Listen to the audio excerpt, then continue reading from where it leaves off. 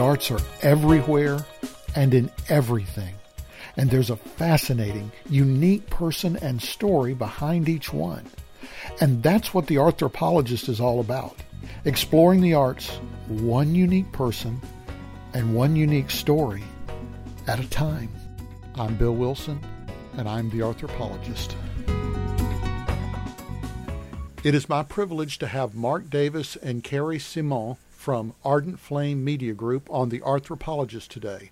We first met a number of years ago when I began doing storyboards for some of their commercials and short films.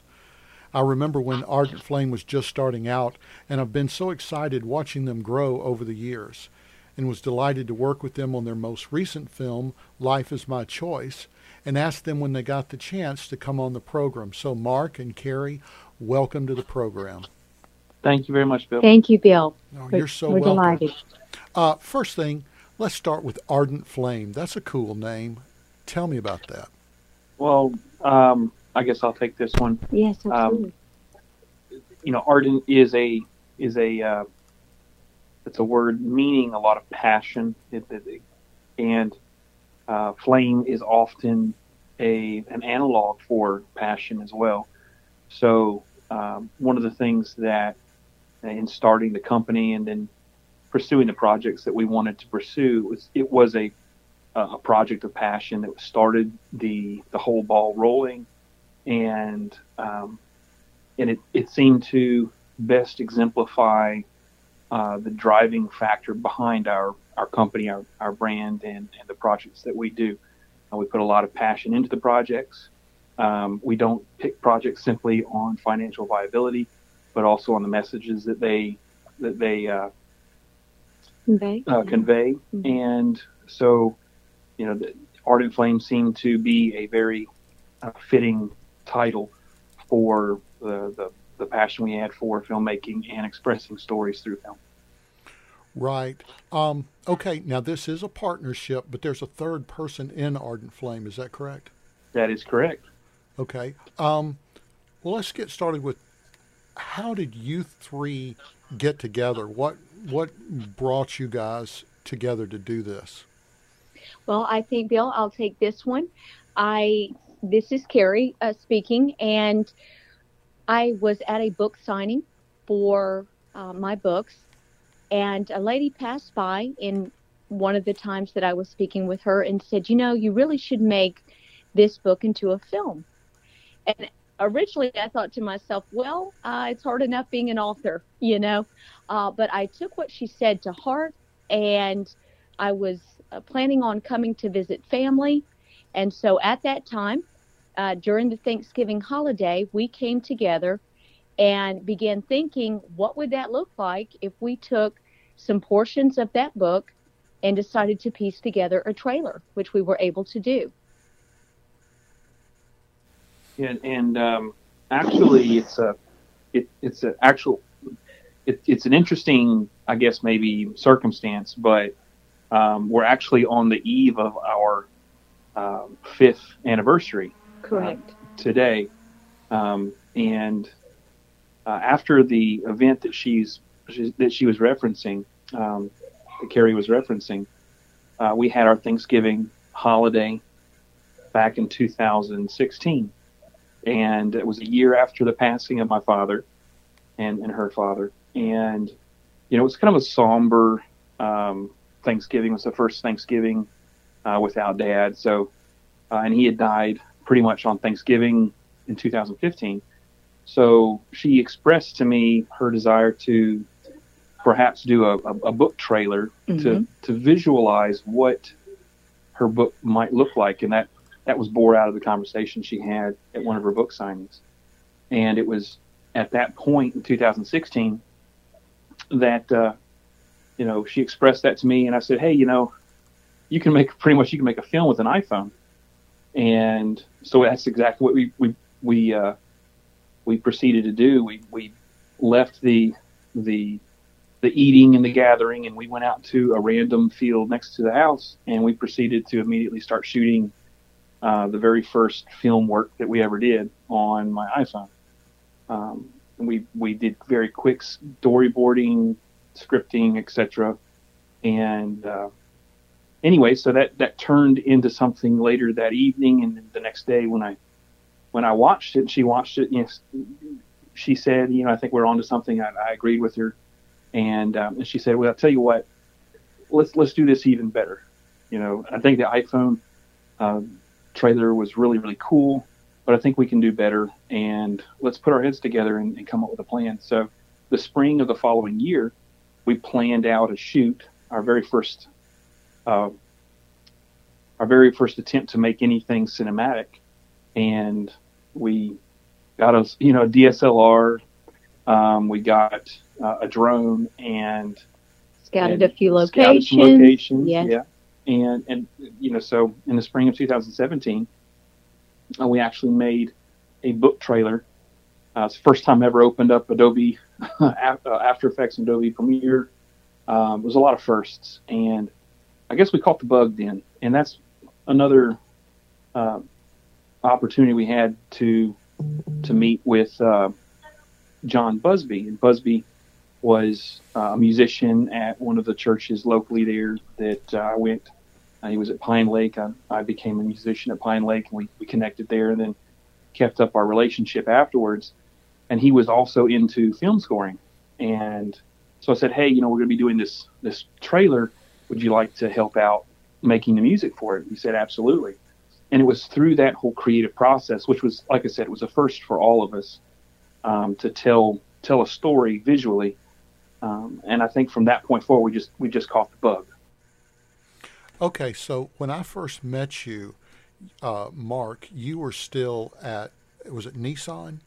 Yes, that's correct. I was one of the engineering managers at Nissan Motor Corporation in Canton, Mississippi. Okay, and so you were just at that point, is that when you were beginning to build the company beyond just doing the trailer? Yes, that is correct. We were very fortunate. God blessed a lot of our activities. The rest of that year, which was a lot of passion projects, a lot of commercial style projects through 2017. In 2018, we were fortunate to hook up with Chip Miskelly from Miskelly's Furniture. We did some, independent work with one or two of his foundations, and that also put me in connection with Demario Davis from the New Orleans Saints. So in the spring to summer of 2018, we were doing work with Demario Davis, developing marketing content for some of the philanthropic work that he had going on. So he's got his foundation, the Devoted Dreamers Foundation, and Demario had a very strong vision for school for inner city kids. He had a passion for sports, obviously, and for helping groom young men that may have been overlooked by other schools, or maybe were in a position where they needed to have some mature guidance in their lives. So that, of course, coupled with his Encounter Conference, which we did some marketing material for that. And so we were very fortunate to get those opportunities with Demario, and that segued into some other work. And I believe, one of the things that we were looking at working with Chip Miskelly was on a company that he was working towards developing a new branding style for some mattresses. And that's one of the things that you came in and helped us with very early on in 2018. Right. Was developing some storyboards for, I think, 3 or 4 commercials that we were trying to pitch to Chip in Soleil Sleep. Right.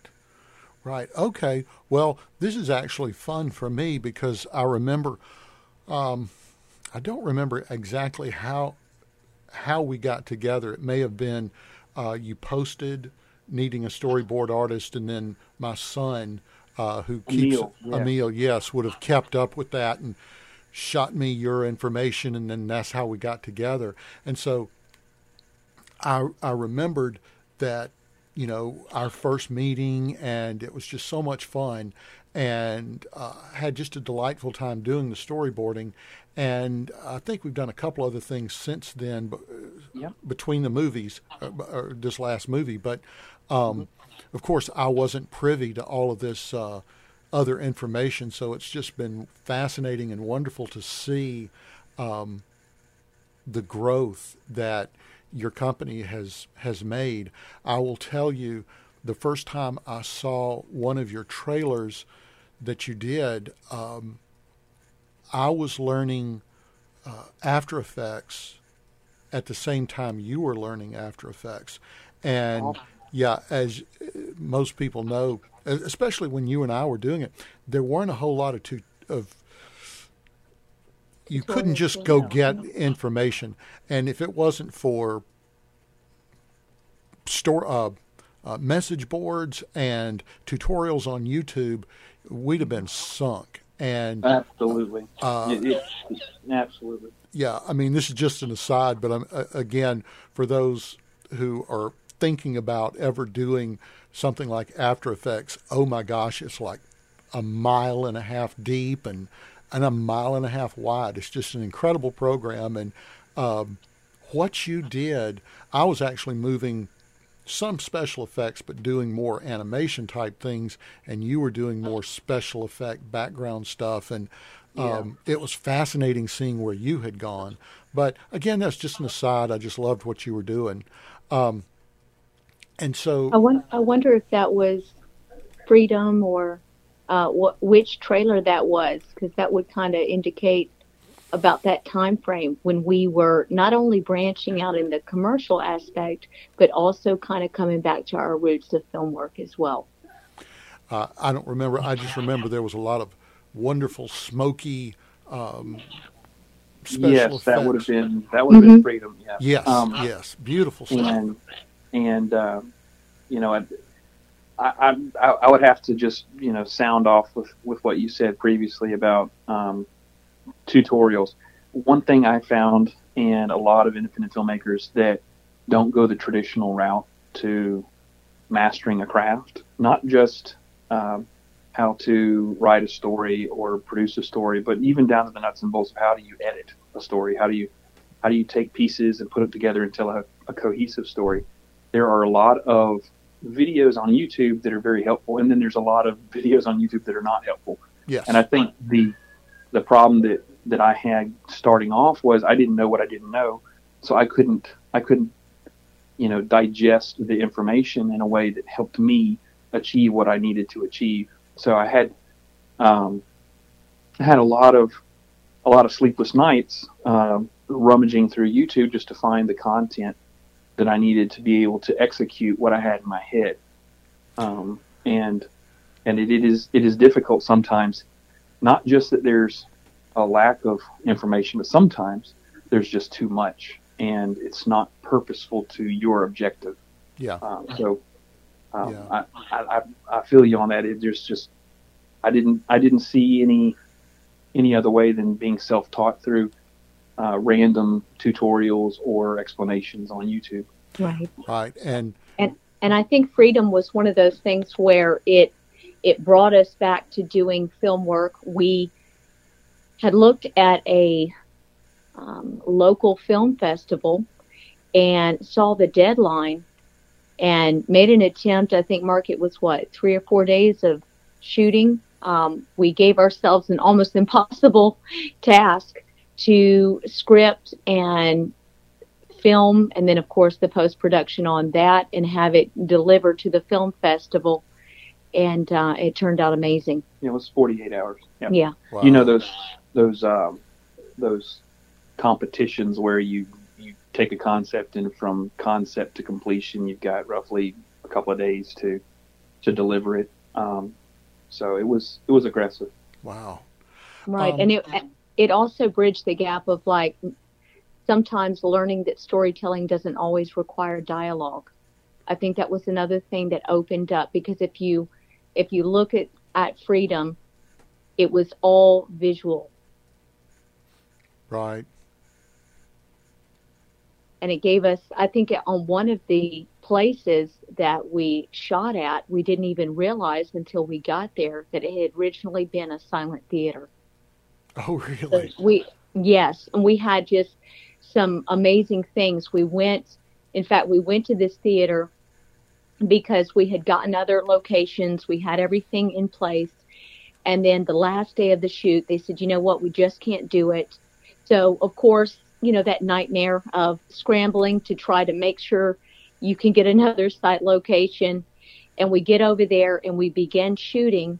And the lead actor goes to the back of the theater, comes back out, and in his hands he is holding a sign, and the sign says freedom on it. Oh, and wow. It was just one of those things where we went, okay, that's pretty wild. And it ended up doing very well. Neat. So it was good. It was definitely good to get back into the filming, wouldn't you say, Mark? Just where our heart is.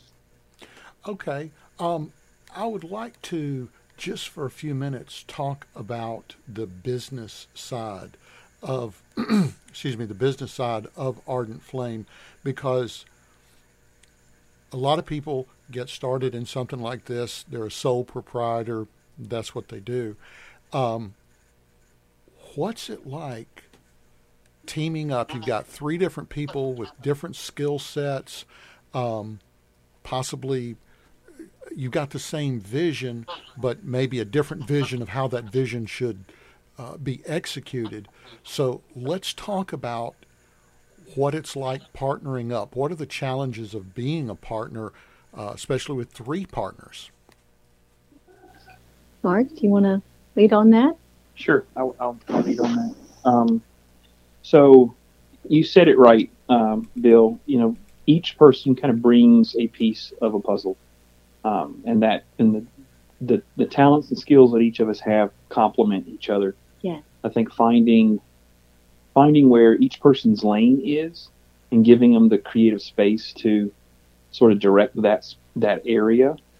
I'm not saying that works out 100% every time. I'd be lying to you if I said that. But for instance, when it came to the commercial side, or it came to the film side, Carrie was typically the person that spearheaded all film activity for the company. So any film, short film, book trailer, narrative work went through Carrie. And when it came to commercial work, that went through me. And when it came to musical compositions and scoring, that was something that was in Busby's wheelhouse. So we each had a role to play early on in, I guess, the business growth of Ardent Flame. So obviously, film projects are fewer and far between than, say, for instance, commercial work. So there were times when I was doing commercial work, and then Carrie was beating the bushes trying to drum up the film work. And it gives me a little bit of confidence knowing that if I were sole proprietor, that everything would rely on me to be able to go out, collect the business, deal with clients, cast vision, write the scripts. Just to be honest with you, I think there's a strength in numbers. Maybe not too many, chiefs and not enough Indians, but I do think that having each person, have control and or leadership in the areas that they're strongest in, and then giving them that responsibility, but also that opportunity to be leader in those areas. So, if I'll give you an example. If we had someone that expressed an interest in doing a short film or a trailer, for instance, for their book or for a script to help pitch it, they would be reaching out to Carrie, and she would manage all of that. My responsibility would be more or less the tech and the background as the DP. And when it came to post-production and sound, that's something that we would reach out and lean on John Busby for. So, I think it worked out very, very well. And then conversely, if there was a commercial project, I was typically the one dealing with clients on the commercial end. scheduling those shoots and handling them. And so I had my area of influence and leadership. Carrie had hers, so on and so forth. So I think there are some challenges, obviously, because from a creative standpoint, everybody that gets into film is a creative individual. And so as creatives, we tend to have a way we want to do things or a vision that we have for the project. And I'm not saying that we don't butt heads sometimes creatively, but at the end of the day, each person has their area of expertise and responsibility, and we just trust that individual with the vision for that project. Yeah, I guess it's one of those things like, well, when do you compromise and how do you compromise? And I guess it's a floating point. Sometimes one party's going to have to give way, and sometimes the other party, because since it is a partnership, unless there's someone there used to be that joke, the Soviet Union, they'd say, in the Soviet Union, everyone is equal, but some people are more equal than others. Correct. I think that was Animal House, actually. Yeah. I've been listening to a guy named Chris Voss, who is an author and a speaker, and he has his own company that he has a number of. Well, he's in partnership, and he said something to me that was just very fascinating. He said, "If you want to go fast, go alone. If you want to go far, go as a team." And correct. Yeah, boy, you're just so right, because in the little animated shorts and things that I've done, when I'm just doing this stuff in the studio by myself, it's just overwhelming. If you're trying to do anything by yourself, there's just so many moving parts, and you've really got to have people with different sets of skills and expertise, and then just sometimes just the nitty-gritty grunge work, paperwork and stuff. Sometimes it's just got to be delegated out, or one person would get overwhelmed. Oh, I agree. I agree. And I think the phrase or line you're attributing to Chris Voss, I agree with that 100%. There are a lot of things that you can do by the seat of your pants if you have no accountability to anyone else. But I think if everyone's got skin in the game and everybody truly wants to see the whole succeed, you have to be willing to accept the feedback. But I do believe what makes some business decisions more successful, I'm not saying it works every time, but I do believe that you have to acquiesce, influence, and control to a person with whom that responsibility lies. So I think I'll give you an example. Carrie can tell you I argue with her all the time creatively about shots. As a DP saying, we can't do it this way, we got to do it this way. As a director, it's her prerogative to shoot it the way she wants to shoot it. That same thing from a business perspective works, where if it's in a commercial vein, I'm going to be the one making the calls, and I will take in consultation the feedback. But if it's a film project, and like I said, Carrie can tell you, we've argued creatively before. When it comes to the film projects, whether I agree with every decision or not, it doesn't have to be 100% consensus, because as a business partner, but also as a fellow creative and someone that understands the need to give that leadership role over in specific situations, there has to be someone that calls the shots, and you can't have a stalemate. There has to be a tiebreaker, which was also a reason why there's 3 members and not an even number. But in each area of influence, each person has the final say in their area of expertise. And it doesn't mean that they can be flippant with a decision, and I don't think we are. But I do believe that with each business decision, we pretty much know, based on the swim lanes for each person, who has the say in that. So if I disagree on a film project, I'll voice my concerns, and we'll work through some of the things that concern me. But at the end of the day, when we're shooting a film, that's Carrie's call. And we just set that on the front end and say, okay, well, film is Carrie. That's And I'm not saying that I don't have input. I'm just saying when it comes to the decision making, and I think that helps keep the frustration down. Right. If there is conflict, and there always is some level of conflict, but knowing that, okay, well, I can be upset about it, but at the end of the day, my role here is to support Carrie and making sure that we as a company and this project and the story that it represents moves forward to the best that it can. Right. And I would have to say that there is so much respect for each person in this company. The talent that they bring is truly appreciated and understood. So even in discussions where I might say, hey, I like it this way, and Mark is going, no, this is not going to, this isn't going to work in this, and I'm behind the camera right now telling you. And so, of course, we're having kind of those issues. We still kind of have a refreshing respect and kind of roundtable approach to go, well, you know what, let me see what it looks like that way. And we may have another take, and we may shoot it a different way and go, you know what, that makes a lot of sense. Let's roll with that one. So we're all very open. Nobody's bringing egos to the table, just vision. And that is such a wonderful thing that you can do business with someone like that. It is very complimentary in the company. And we care about one another, and we care about the products, the projects, whatever it is. We're always about doing our very best. How has the pandemic affected your production company? Well, I'll take this one.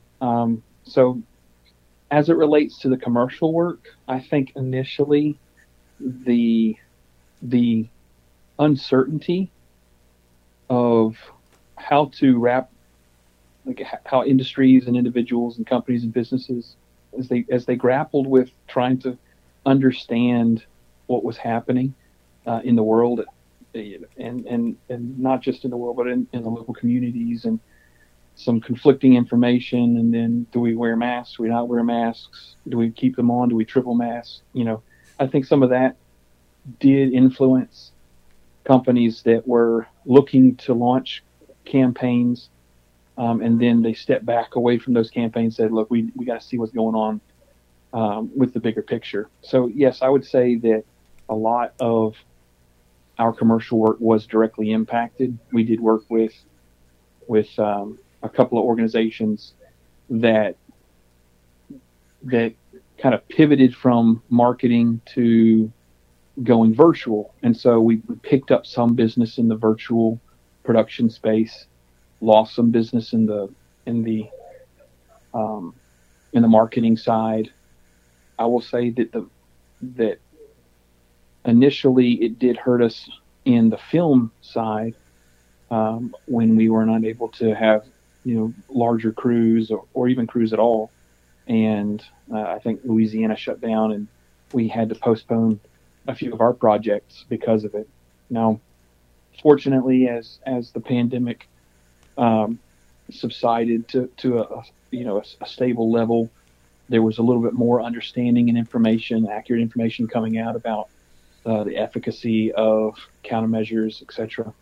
And then as the industry, the film and commercial industry, developed new safety protocols for keeping everyone safe, I think as those limitations were relieved, we were able to get back to work. But I don't think we were, in 2020 at least, we were able to get back to where we anticipated being. So we did take a fairly large step back. Right. In fact, there were further mandates in Louisiana where we had certain projects that were scheduled to be filmed that may or may not have had the same impact on other states. I think Mississippi was a little less, but Louisiana, the numbers had kept rising. And so those mandates, kind of stuck around for a little bit longer than we anticipated. And that did have effects on those projects that we had scheduled. Well, so now we've picked up since the pandemic. Things are getting scheduled, and And obviously, we have just finished up a project with you, which we were so grateful to have you on board for. I was so delighted. I mean, I loved working on it. This is something that's been in my prayer life for a long time and on my heart. And so it was just such a blessing when Mark called me and said, I got a project I want you to storyboard. So I'm just going to be quiet and I want you guys to talk about it and we'll go from there. Okay. So Mark and I would say John Busby had spoken to a lady who provided a story about how she had been working at an abortion clinic, and of course, since that time had quit, given her life to God, but had indicated to us about the processes and procedures of Planned Parenthood, in that they would intentionally turn the heartbeat off, amongst other things, because they knew that the percentage was very high for women if they heard the heartbeat or they had an ultrasound, that they would change their minds and keep their children. Now, originally we had discussed doing this more of a documentary. However, she just did not feel comfortable in doing that, so we began to re-script things and open it up to the idea of having someone else cast in that role. But to still, we felt that the story was very compelling. We felt like women needed to know what was going on. We felt like the world needed to know what was going on. And so we all came together and scripted that and began to plan for that to be filmed. Awesome. So this is, the story is based on reality. It's based on true story. Absolutely. Absolutely. It is based on a true story. And when we began the process of casting, I had a dream about a girl's face, quite frankly. We came into all kinds of things trying to get this scheduled and casting, and we won't go into how much just attacks of, the enemy, quite frankly, to get this story out to the masses. But I had a dream, and it was a young woman's face. And so I'm casting, and, I'm looking for the right people. And the lead, I knew she would have such an important role, and it needed to be compelling. And so I had, put out a quick casting call for it. It didn't require a lot of, actors, but I wanted to go ahead and kind of look through that and also the database that we already had. And much to my surprise, a young lady reached out to me, and I said, this sounds awesome, and you're in the area, and yes, can you please, go ahead and fill out the information, send a couple of headshots to us. And of course, you can imagine my surprise when it was the image of the girl I had seen in my dream. Wow. So pretty wild on that. We came together with a local hospital that gave us clearance to film there, and everyone came on board. However, the first day of the shoot, we found out that the lead actress's mother had also worked at a Planned Parenthood at one time in her life and verified everything that this story had said. She reaffirmed about the heartbeat being turned down. She reaffirmed all of the things that they would do to facilitate having the abortion and not letting women hear the heartbeat of their child. Yeah, and I think that's so important that regardless of what, and this would just be my piece of advice to anyone making a film, writing a book, whatever, no matter how passionate you are about any subject, if you drift away from the truth, even if you just fudge a little bit, you will get caught eventually. And when you're caught, it really does so much destruction to your to the veracity of what you're trying to achieve and what you're trying to say. And so that's where I appreciate just how vigilant you were in trying to make sure that everything that was in this film was as accurate as you could make it. Now, I mean, of course, with any film, there's going to have to be creative license because of just timelines and things like that. But as far as like authenticity, making the message as true as possible, I felt like it was as good as you could make it. Because Mark, I remember a few times we would be working on a storyboard, and I can't remember exactly, but you said, "Hold on, I know you drew it that way because I wasn't sure what to tell you, but I'm not sure that's exactly how that works," or something along those lines, like from a technical medical aspect. Maybe it was one of the machines I drew or something. And I was just so impressed that you said, "You know what, I want to make sure this is as authentic as we can get it." And so let me check into a couple of things. So even in the details down to when I'm storyboarding, you were really trying to make sure things were as authentic as possible, because we're dealing with a subject that's incredibly divisive, and people can get hyperbolic and they can get overwrought, and it just doesn't do you any good to not be truthful. It's just better not to say anything or to redo what you're doing than to allow yourself to go into a direction where you're just even fudging the truth. Right. I think it was so important, like you were saying, with Mark going back and doing the research or talking to people in the medical field, like his wife Jennifer, and saying, "Hey, is this where this needs to be?" We want to make sure that we take away any of that, fodder that someone who might disagree with that would try to throw and say, "Well, no, that's not how it really happened," or they wouldn't have put that right there. So yes, it was very important that we do that. And when we had reached out to you, Bill, to do the storyboard, not only was it so important for us as the crew, but it was very helpful to the cast. And I think a lot of times people don't truly understand how important and vital storyboarding is. It really kind of puts us in the right perspective of where everything needs to be. But as far as the cast, when we would send the storyboard to Ariel Butler, who played Talia, the lead actress, she began to truly visualize her character and what her character went through and where she needed to be emotional. It became very real to her by seeing that storyboard. So it was wonderful that you were able to do that. Well, thank you. I was actually hoping I could put a little shameless plug in there where we talked about storyboarding. Well, honestly, I like to educate people who might be listening. There might be someone who's going, "Do I really need a storyboard artist?" Or someone who's going, "I've thought about doing it, but of what value is it?"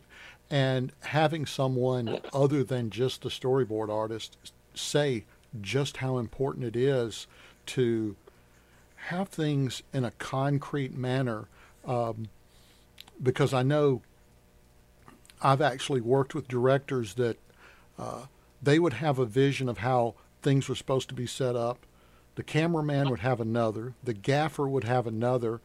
The actors would be a fourth. And all of a sudden they'd see a storyboard and everybody would step back and say, "Oh, I thought it was supposed to be over here or over there." And it really helped everyone to solidify their vision of what it was supposed to look like. And also, it's easy to have stuff in your mind and think, "Oh, I want to shoot it from this angle," and actually have two different angles in your head at the exact same time. Mm-hmm. And not realize that until it starts getting drawn out and you realize, "Oh my gosh, I'm thinking about two different thoughts from two different perspectives at the same time." And then I think for the actors, I try to focus my storyboards as much in the emotion of the character as I do just as a mannequin in a place.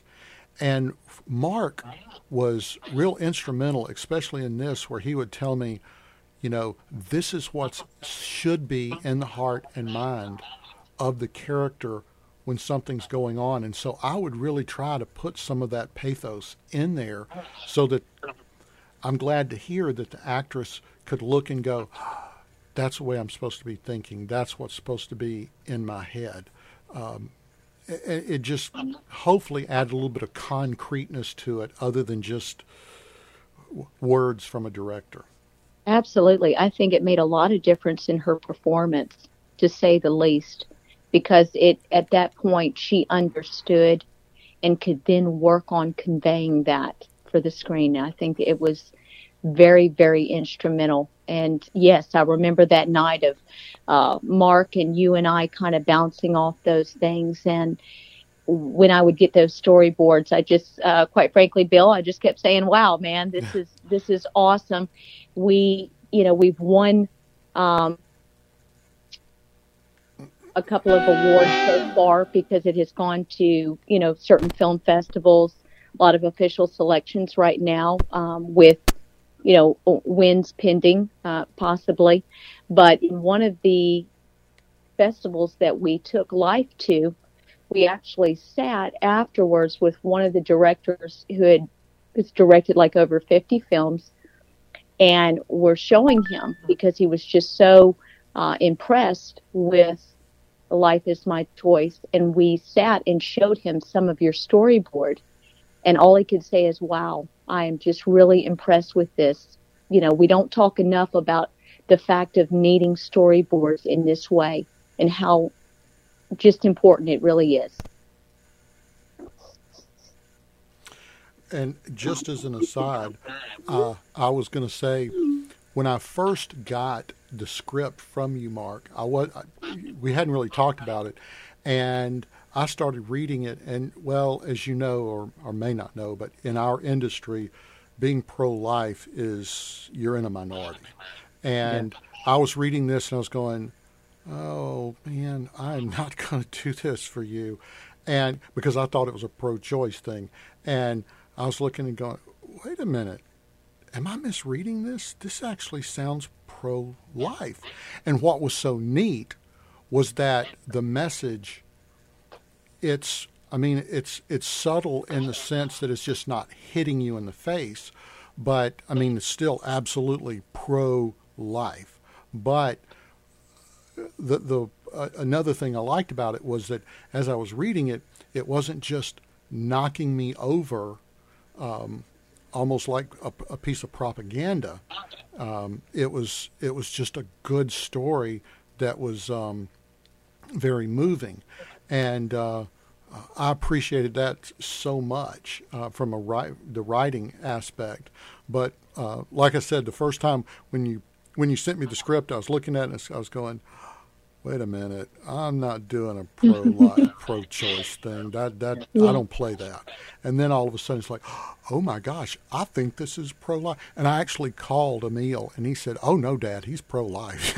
So, yeah. Well, and we purposely chose Life is My Choice because Planned Parenthood has often made a woman think that they don't have a choice if they choose life.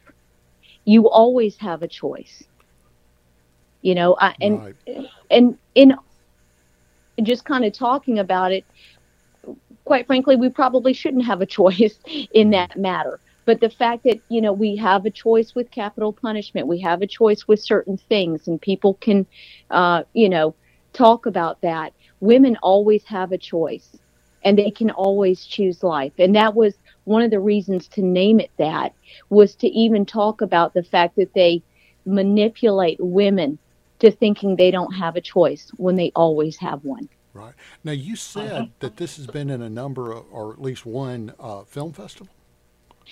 Yes, Mark, we've got the West Virginia Family Film Festival, where we won for the short film. We won Best Director.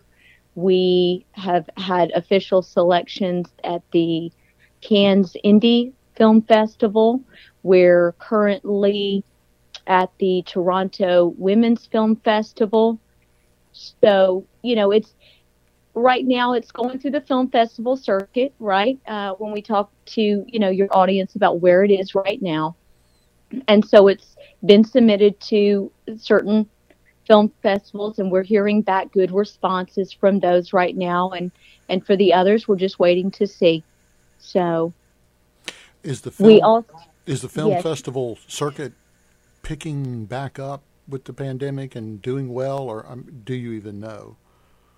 As far as what we're seeing, yes, we're seeing people happy to get out of the online film festivals. There's still a few that are still doing that, but for the most part, people are attending live to a lot of these film festivals, and I'm so grateful for that. There's so many wonderful artists out there with their projects, and I'm happy that we're a part of it, but also it is so good to go there, meet people in the same industry, talk to them about what they have going on. Sometimes it facilitates further connections with other projects. I know we've got some leading up in February that we've now, because of those connections, partnered with another film company to do some more film work as well. So it's a win-win in that regard. That is awesome. So what's going on what's planned for 2022? Isn't that next year, 2022? Yes. Yes. Okay. Amazing that it's about a month or so away. Yes. Yes. So what's in the planning for Life Is My Choice and Ardent Flame for 2022? What's going on? Mark, you want to take a couple of these, and then I'll do the same. We've got a lot, Bill. So good. Well, actually, this is your area of expertise. So I'll say that there has been, as it relates to Life Is My Choice, there has been interest in expanding that beyond a 7-8 minute short to doing something more long form. We have another short film that we're in the process of scripting. There's a script currently being worked on for Carrie's first book, Save Them All, which her foundation, her nonprofit foundation, is named or titled after. And then we have some opportunities to have some activity with a couple of companies, JC Films, for instance, out of West Virginia, doing some work down in Lafayette, putting on some, I guess, training. Acting workshops, and they're very interested in seeing the expansion of Life Is My Choice. So going to talk to us about those kind of things. And then, the last thing is still, there's a lot of pre-production on another potential feature with a company out of Las Vegas, Nevada, and we'll see how that goes. I obviously I can't talk too intently about it because it's still in negotiations, but the hope is that will happen in 2022 as well. So 2022 for the film side does seem to be shaping up pretty good, and we're excited about where those projects are gonna go. I think every storyteller, well, actually every creative and every filmmaker at the core, regardless of what your medium is storytelling. And so, as a storyteller, you're always excited to get an opportunity to tell those stories. And so, right. And even though we have, larger projects slated for 2022, our very first feature. Yeah. Correct. We still truly enjoy putting out short films, letting those go through the film festival. We do have fun with those. We really do. It's great feedback. It garners interest and exposure for Ardent Flame, so we definitely like those. And we're always open to helping, other people with their visions. Maybe there's an author that really wants that book trailer. We're always open to those things as well. Right.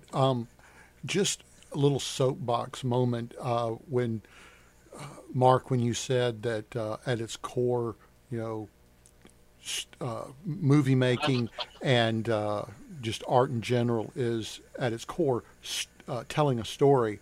Yeah. I just wanted to put my 2 cents in with that. Whenever I'm teaching painting and drawing, I'm always telling my students that at the core, art is about communication. It's about telling a story. It is not, first and foremost, you expressing yourself, because self-expression, a 2-year-old's kicking and screaming on the floor of a Walmart because they want a toy, that's self-expression. I don't think I'd call it art.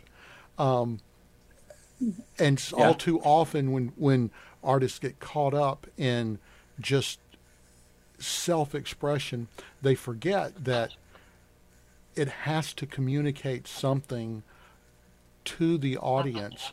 And if they don't get it, it's like going to a foreign film.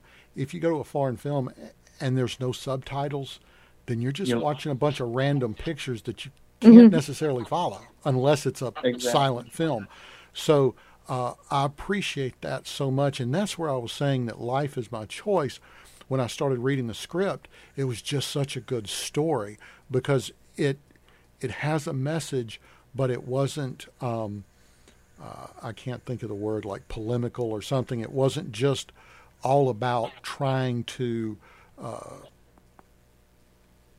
propagandize a message. It was first and foremost a good story. It was apolitical, and I think we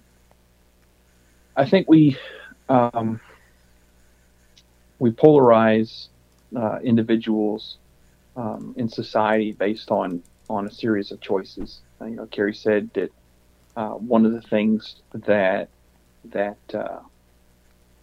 she alluded to in the fact that the phraseology pro-choice. Interestingly enough, the pundits of that phraseology infer indirectly or directly that the only choice is to let someone in somebody else's life so that you can go do what you want to do. And pro-choice, like Carrie said, everyone does have a choice. You have a choice to commit murder. There's repercussions for that choice in any other circumstance. And I think that as we normalize abortion, you'll have people that don't see it as murder, and we see that now with the pro-choice movement. But it is a life, and life is worth protecting. And so the reasonable choice should be to protect that life. It should not be to destroy that life. Right. And I think the using the term "life is my choice" was almost an attempt to bring attention to the fact that when someone says they're pro-choice, they're not really saying the choice is to save a life. They're really saying the choice is to kill a life. Right. So the reciprocal is very true. And so when they say, if you're pro-life, you're not pro-choice, we are pro a very specific choice because of our belief system, that we believe life is precious and is worth saving. That's our choice. And so I think that message is often lost. And so that's a little bit about the polarization that this topic has in general.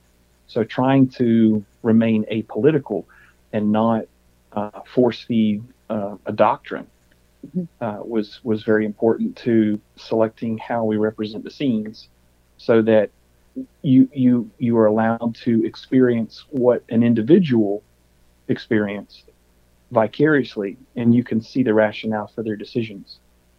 And their decision and their choice was to save a life. Right. I think it was very important that we take away kind of the thought that, anyone who is standing out there praying that young woman will choose life is somehow this horrible person that's been on, this outrageous judgment of them or anything else like that. And that is so far from the truth. The way that the pro-choice, if you will, likes to proclaim it, and yes, there's extremists on either side, right? But for the most part, the people that are out there hoping that these young women will make a better decision, or being there to encourage them not to have that happen again, that they can still be loved by God, they can still be forgiven by Him. I think it was very important that we be extremely delicate while still being very truthful. Yeah, that was the other thing, is that the whole movie, the whole short was very tastefully done. It was not built around being outrageous, being over the top, because we're dealing with a very sensitive subject anyway. There's no need to necessarily go over the top. You don't have to shout to get your message out. Very often a whisper can have far greater an effect than a guttural shout. Absolutely. It was the young boy that told the emperor he had no clothes on, Yeah. right? Yeah. The truth will speak for itself, and it will be loud enough. Right. And I think we have, in discussing some of the expansion of Life is My Choice from a short to a long form narrative. It's not, I don't want to undermine the call to action as simply,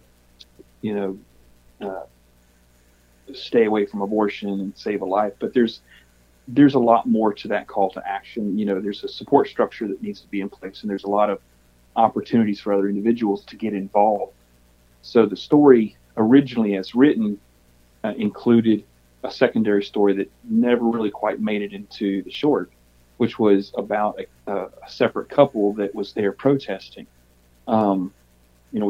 We thought that was something that we could still tell the main narrative in the shortest amount of time without having to go into detail. But, when we talked about some of the 2022 opportunities and the things that we're looking towards doing with expanding upon this particular short film, I think that there's a communal responsibility as well. If we believe what we say we believe, how are we going to step up individually and participate in saving that life?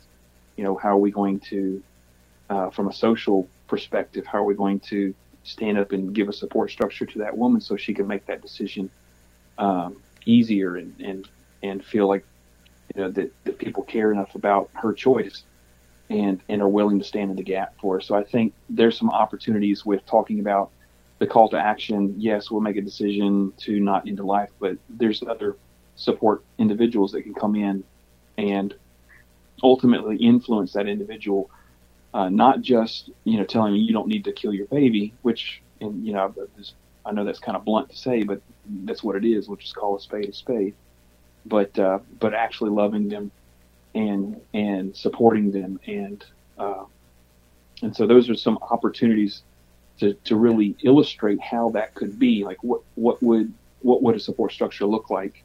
What are some things that people can do?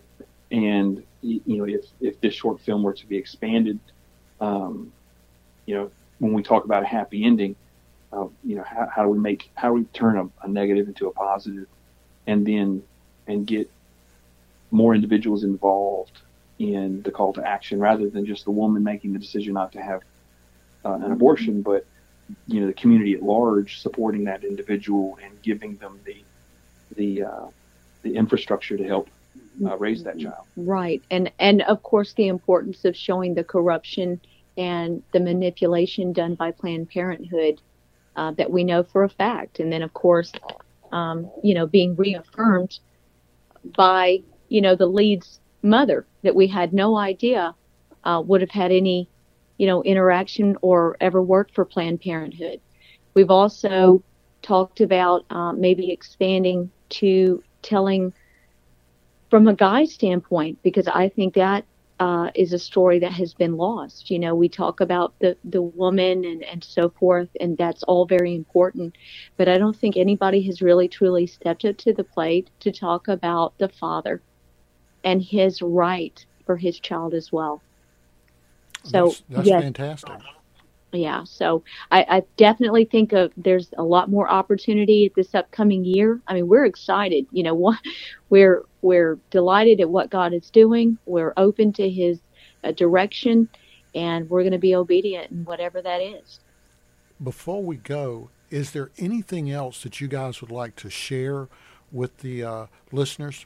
You know, I'll speak strictly from my experience as a novice trying to tell the stories that are on my heart. And I think Carrie can say something very similar. If you're truly passionate about what you want to do, don't accept mediocrity. That's the first one. I think a lot of filmmakers they're not self-critical, and whether you're writing a script and you think it's good enough, really, I guess, challenge yourself to say, how can it be better? If you're behind a camera, or even if that camera is your iPhone, like what we did when we started, like, how can it be better? How can you continually improve and try and set your rubric very, very high? If someone is excellent at what they do and they're renowned for it, we put them on a website. We call it a master class. Well, those are your targets. The best of the best, and to be challenging. So one of the things that I think has made us, one of the things that's made us successful at what we've done is that we strive to not be mediocre. We strive for excellence in all we do. And part of that kind of comes back to that ardent flame, that passion, because we're very passionate about it. I'm very passionate about the projects I do. I'm very passionate about doing what I do with excellence. Even if it's someone else's project, it's still something that I take very serious. And from a scriptural perspective, it says, "Whatsoever thy hand finds to do with all thy might as unto the Lord." And so I don't like to accept mediocrity. Carrie can tell you that if I think something looks cheesy, I think we use the term cheesy all the time. I really don't like it, and I will work feverishly to make sure that it's not. And when I see a lot of other independent filmmakers that have really great ideas, and the thing that they're passionate about is very worthwhile, but sometimes the execution tends to mask the passion that they have. I feel bad that some of those filmmakers won't have an opportunity. There's some of the best stories will never get made, unfortunately. And I know, starting out, one of the things that I wanted to make sure that I did was I gave all the reasonable due diligence to do everything I did with excellence, and then I set myself to try and measure up to the best of the best. It wasn't I'm better than the guy next door to me. I need to be better than whoever's very successful in the vein I'm trying to emulate, or the project I'm trying to do. If I'm doing a short film, what are great short films? What are they doing? How can I do it as good or better? So I think having a level of criticality was just being honest with yourself about, are you doing it to the best of your ability, and can it be better? I think that will take you farther than sometimes even college courses. Right. Absolutely. I like how one screenwriter once told me, never cheat the audience. And we look at it as such a responsibility that we have in storytelling, because we're giving people a journey of both mind and heart. And it matters to us that not only is it excellence before God, but it's excellence to others. We don't ever get into any project and go, I just want to be good enough.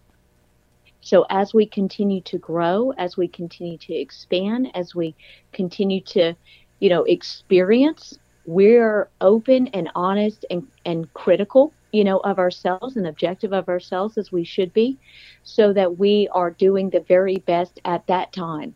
And as we grow, we will give that that extra next level, right? We're continuing to do that in everything, no matter how big or small that project is. Well, so I would just encourage other, people that are listening or are interested in this, always give your best. Be critical, be open, be humble, and be determined. If you hear no, or I don't think so, or whatever, go back and rewrite that script. Make the changes you need to so that you hear that yes instead of that no. Awesome. Guys, this was fantastic. I have so enjoyed talking to you. I can't tell you how much I enjoyed working on Life is My Choice, and I've just enjoyed doing the other storyboards for you. I've just had a delightful time working with you since we met. So I think we'll call that a wrap. If you enjoyed this episode of The Arthropologist, there are more episodes on YouTube. To see my work, you can visit my website, BillWilsonStudio.com, where I have my books, prints, and originals for sale. I am a portrait painter and illustrator, and there you can contact me about commissioned work. I'm Bill Wilson, and I'm the Arthropologist.